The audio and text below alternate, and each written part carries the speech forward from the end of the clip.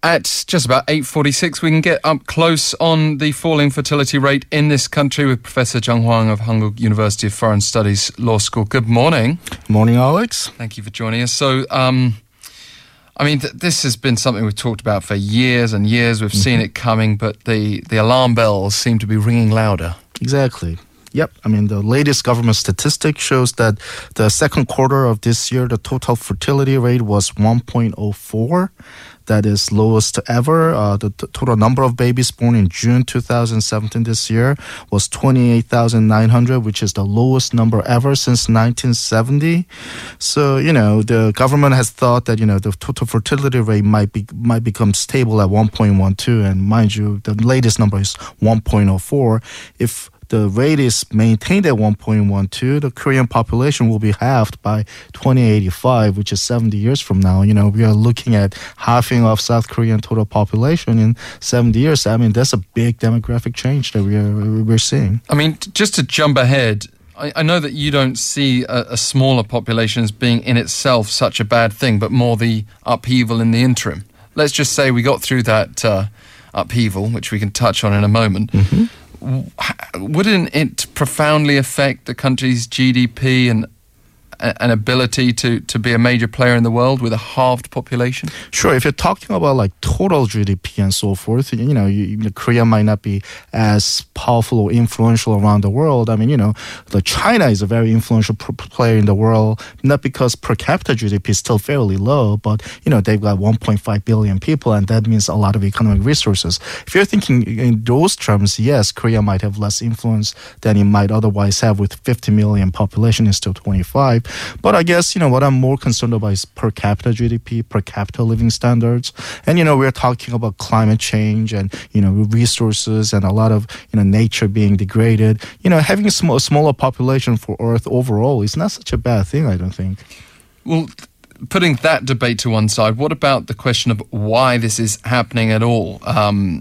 Because I mentioned earlier in the show that the people I talk to tell me the reason they're not having children, a very common answer is they're worried about being able to afford the education costs. Yep. That some of them are not feeling able to get married in the first place because of the costs associated with that. I think you're nailing it. Basically there are two hurdles. One is people are getting married later and later. These days the average age where the Korean male gets married is about 32. Korean female gets married around 30. If you went back in time about 20 years ago, if you talked about those ages as being average, people will be aghast and why are people getting married so late? And I think the economic reason that you mentioned is profoundly affecting marriage decisions. And even after you get married, the same economic reasons affect people's decisions to have babies. So we're talking about double hurdles. Interestingly, though, we are seeing across the developed world that age getting later and later, but what we don't find nearly as much of in Korea is babies born out of wedlock. Exactly. It's still quite a conservative society in that respect. Yep. For example, in France, where the total fertility rate is now above 2, and one of the reasons is that they have the regular marriage, and they have this institution called cohabitation in France. So about half the births in France is actually out of wedlock.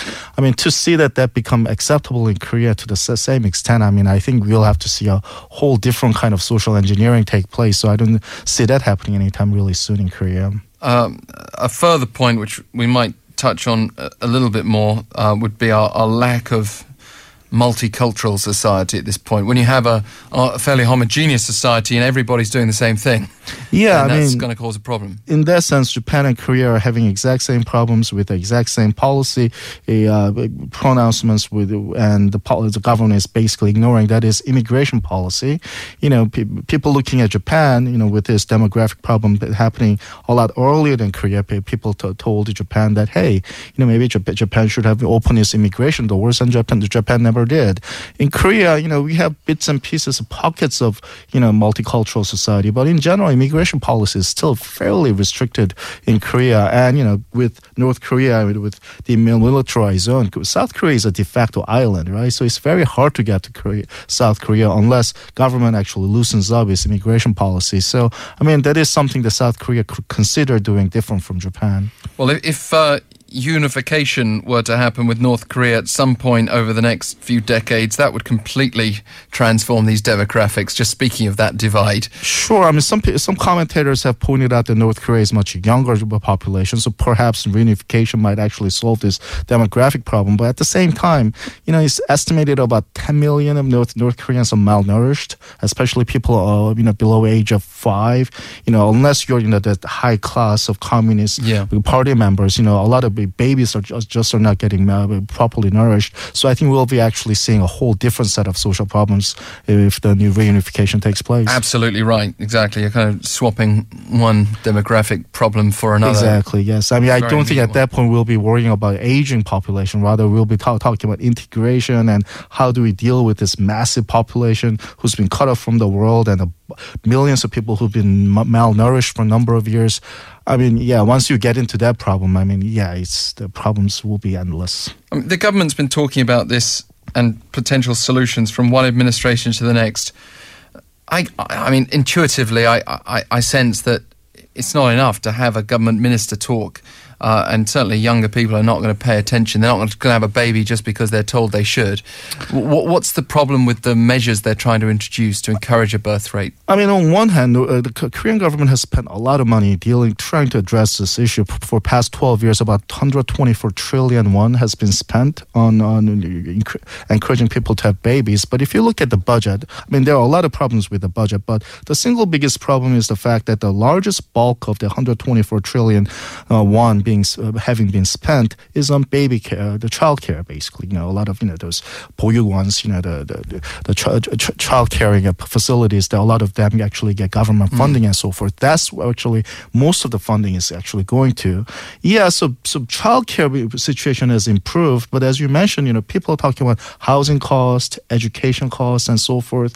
It really doesn't address the economic uncertainties that people face. So it basically comes down to, can we change the economic calculus that a lot of young people face these days? And that means, just really revitalizing economy, and that really hasn't happened for past 10 years. It seems to me that so many different issues would be solved if we diversified education and also the way in which people enter college here, that singular focus on sunung, the homogeneous approach to education. When you've got that and everybody thinking the same way about how to pay for it, well, that's why everyone has the same answer. Yeah, I mean, I suppose the sunning is definitely part of the equation, but I fear that, with some sort of half-hearted measures like, saying that, just a couple of days ago, a group of teachers had come out and said, let's make sunning, sort of absolute score-wise. Let's not have this relative ranking, grading everybody on a curve that is really, driving this rat race, which is, driving up the education cost. I'm afraid that, if you get rid of that, the people will find some other rat race in order to, signal that, my children are smarter than other children. Somehow, really comprehensive solution will have to come along. But as you said, sunung will definitely be part of the equation. I mean, I personally would do something completely radical and do away with that kind of testing altogether.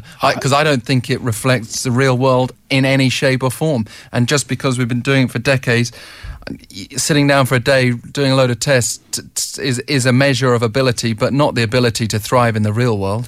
I agree with you, but we'll probably have to fire about 2/3 of the education ministry. So I'm not really sure realistically even that's going to be on the table under the moon. I suspect you're right, but I still think we've got to get these voices out there to encourage some sort of change beyond, as you said, just the way we score it. Because if you change that, you change the way people pay for it, and suddenly people think, well, there are more vocational options, there are more alternatives that don't require spending silly amounts of money to have a family. But let's talk a bit more about other solutions, the welfare state, for example. Yeah, I mean, the education is definitely part of it because, education system in Korea actually encourages this competitive spending, which is driving up the cost. But at the same time, the reason that people are sort of pushing so much resources into education is the fact that, people feel economic uncertainty. People get fired in their 40s and 50s. People feel like, there's no, the lifelong career out there anymore. It's really hard to get, good jobs if you're out of college. How do you actually, give economic certainty to young people so that they get married and they have children? Without that, it's a pavilion of economic security. Nobody's going to get married and have children, to start a family.